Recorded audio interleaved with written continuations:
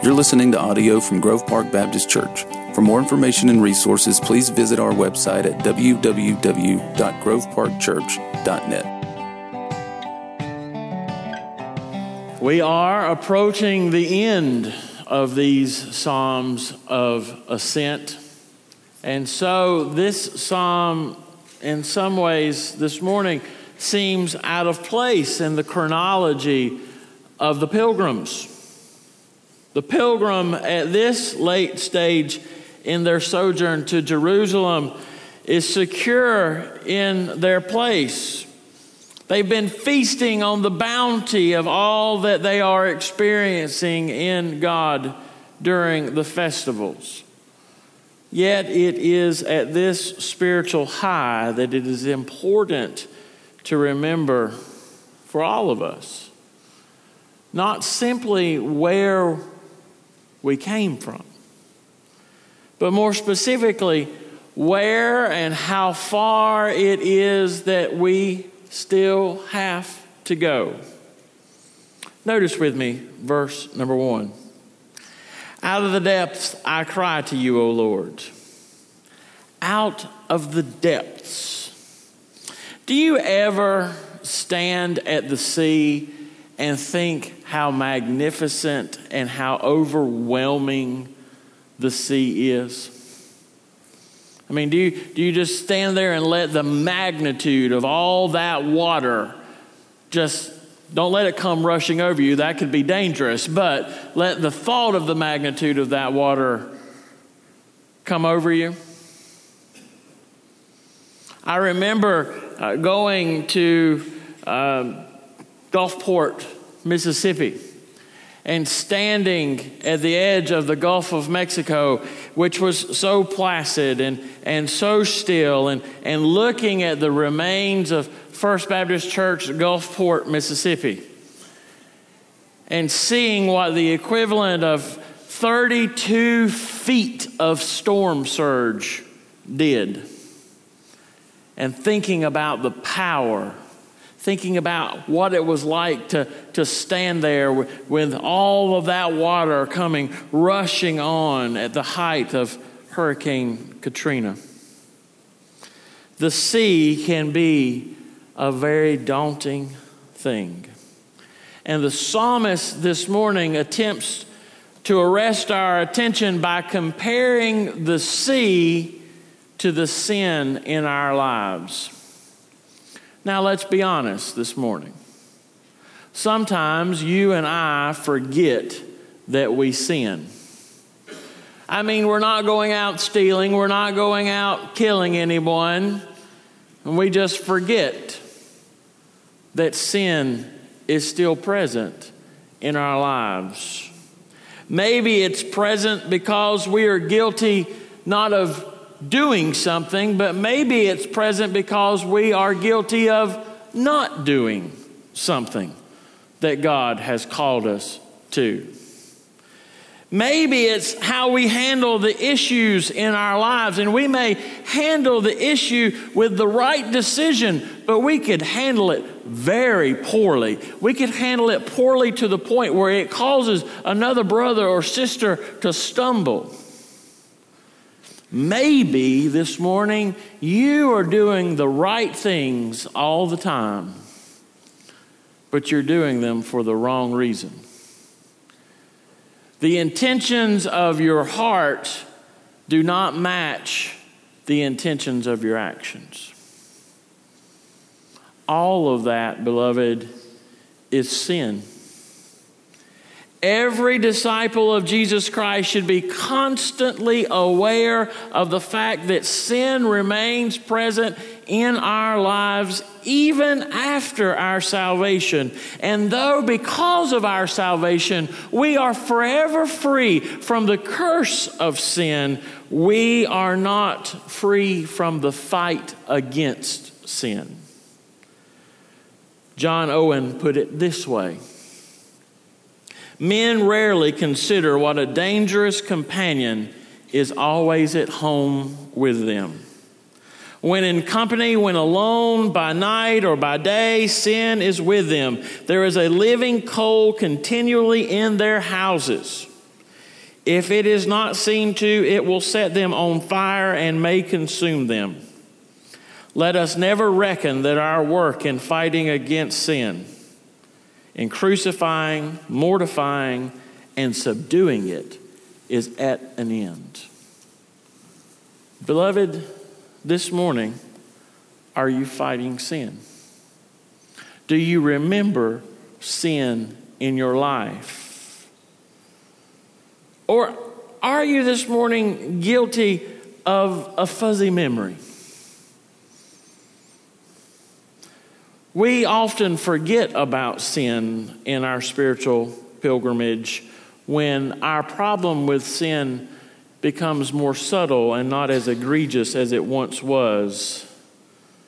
And we should recognize that because it is more subtle, it sort of gets pushed back. And unfortunately, as it gets pushed back in us, something else comes roaring to the front. And what is that? Our own judgmental selves. Our own judgmental selves. As we forget that we sin, we suddenly look at the sin that is present in everyone else's life, and we forget what Jesus said in Matthew chapter 7. Why do you see the speck that is in your brother's eye, but do not notice the log that is in your own eye?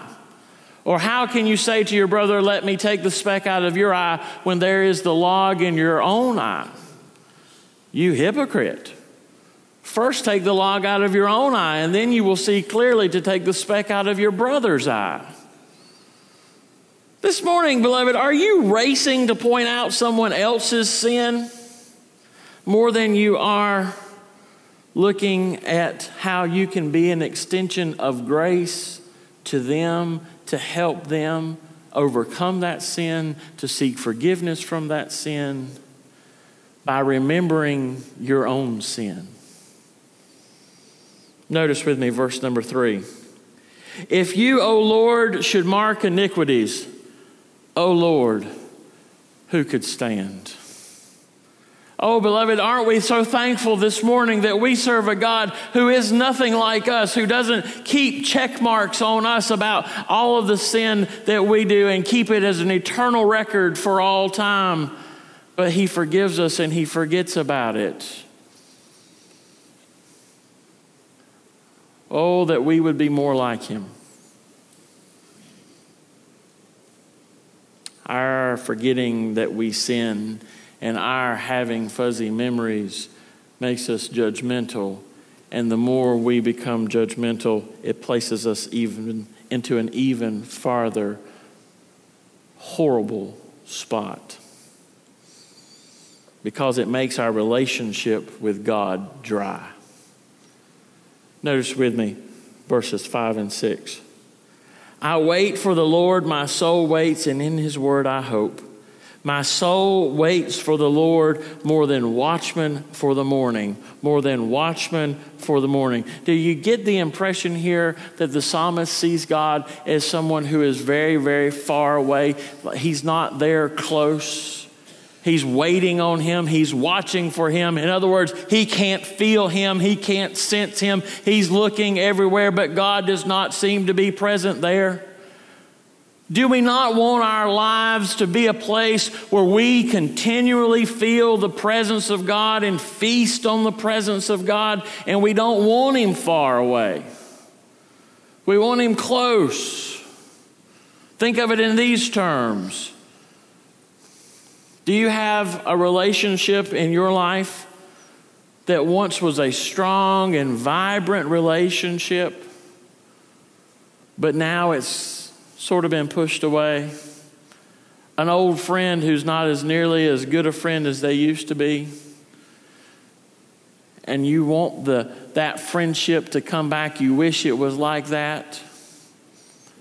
Is your relationship with God in a similar manner this morning? You know, beloved, the more that you and I forget that we sin, the more we forget that we need God. But there is hope. Look with me at verse number 2. O Lord, hear my voice. Let your ears be attentive to the voice of my pleas for mercy.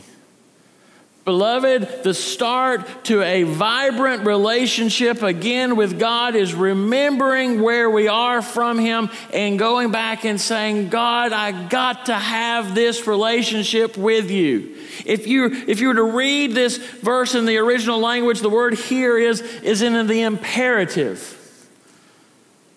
Now, let me tell you, I'm learning a lot about the imperative. I have a 3-year-old, and I could say, stop, or I could say, stop. Which one of those was in the imperative? Second one, right? You could say, oh God, I wait for you. Oh God. Do you feel any pull on that?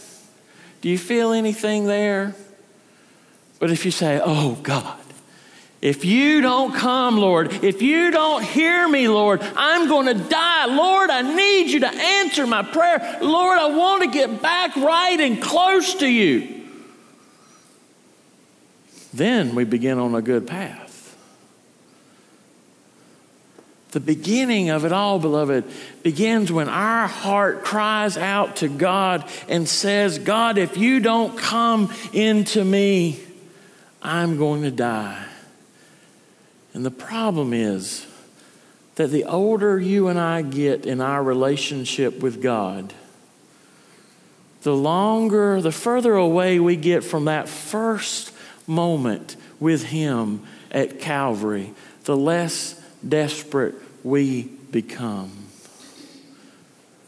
When in fact, we should become more and more and more desperate.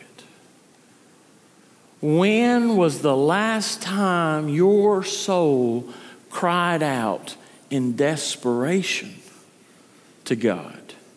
Not for your health, not for your family. When was the last time the state of your soul cried out in desperation to God? What happens when we do that, though? Notice with me verse 4. But with you there is forgiveness, that you may be feared. Oh, beloved, when we cry out to God, we experience a time of refreshing that can only come with a fresh understanding of God's grace through His forgiveness being poured into our life. The text here in the Hebrew does not read as pretty as we have it here, but with you there is forgiveness. No, the text reads, but you forgiveness. In other words, God, you are forgiveness. And I can find forgiveness only with you. And as we find forgiveness and as we have God's grace pour deeper and deeper and deeper into our hearts, what does that mean? It means that our worship, that you may be feared, that our worship grows greater and greater and greater and greater. And as we seek God and we ask God to expose in us the sin that is in our life, and we say, God, by your strength, I will push it away, and we feel His forgiveness and we feel the strength of His grace come more and more in us, we grow deeper and deeper in love with Him. And isn't that what we all want? But you see, our fuzzy memories keep that away. Beloved, this morning, I implore you, seek Him. Seek Him today and fall deeper in love with Him than you have ever before.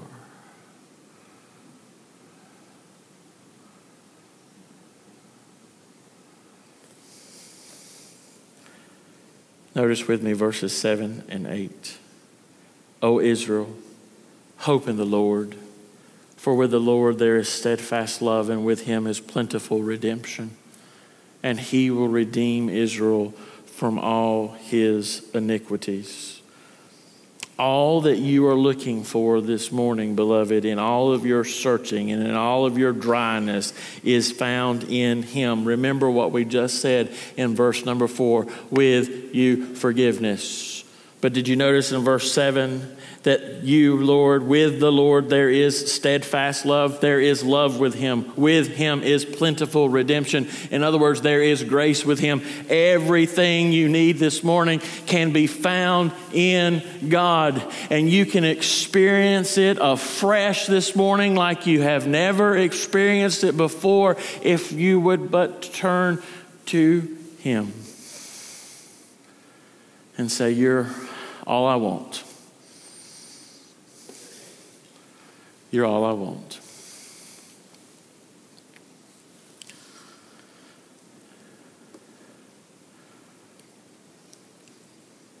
Let me put it to you in these ways. When we were first married, Eliza went off to Atlanta for a conference. Carvant sent her off to the Ron Clark Academy, and she went down there to Atlanta and was wined and dined, and they put her up into Weston, and it was nice. And I was home eating pintos.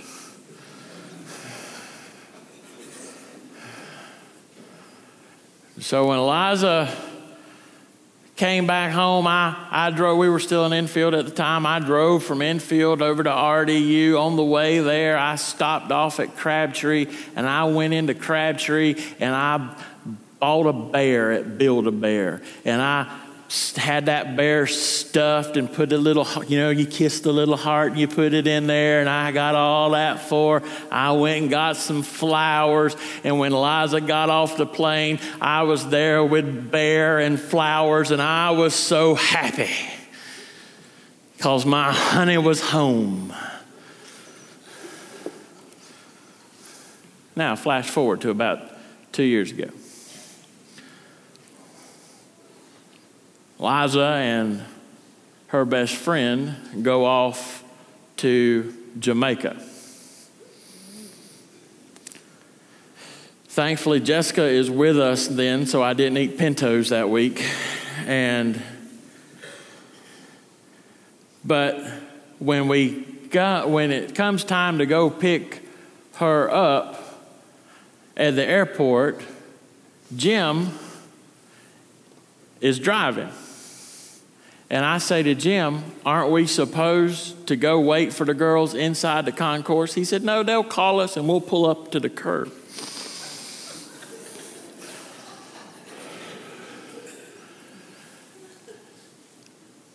Renee's telling Eliza the whole time, they're going to be waiting at the curb. And Eliza keeps saying, no, Mark would not do that. Mark's going to have a bear and flowers and candy and I love Eliza on his shirt. He's going to be happy. And so when I got out of the car at the curb and I said, let me take your bag, honey. Welcome home. She said, I can take my own bag.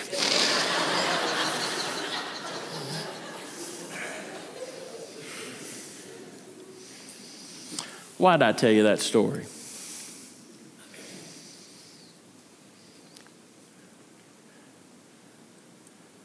Do you love God like you did when you were first with him? Or is he just got all normal with you and you don't do anything with him like you used to? Which means you don't do the small things, which means you don't notice the sins that are insignificant but aren't insignificant to him because your memory's gotten fuzzy.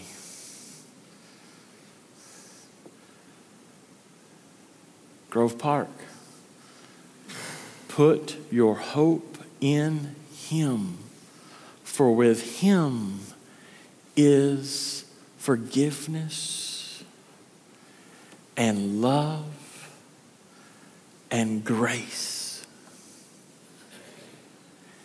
And He wants you to feel how much He loves you afresh today. The question is, are you going to leave God at the curb? Let's pray. Kind Father, I thank you that you are a God who always pursues us, even when we, Lord, don't pursue you. And so, Lord, today I pray that you would just draw us, that you would, Lord, by your Spirit, show us, Lord, as verse 1 says, the depths of where we are. But, Lord, let the depths be seen in comparison to the depth of your love that we could be swimming in, and that, Lord, we would switch pools. Help us, Lord, to take the next step with you that we need to take today, to grow deeper in our intimacy with you. For we ask these things in Jesus' name. Amen. What is the next step God's calling you to today? Is He calling you to faith because you've never stepped forth and entered into a relationship with Him? Is He calling you to take that next step? Maybe you've known Jesus for a while, but you need to take that next step to baptism. Maybe He's calling you to that next step, which is a turn back to Him and a falling in love with Him deeper than ever before.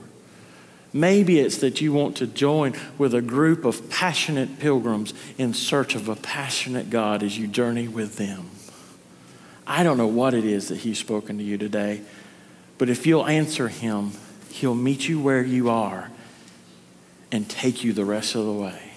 I'll be here to pray with you. You can pray by yourself.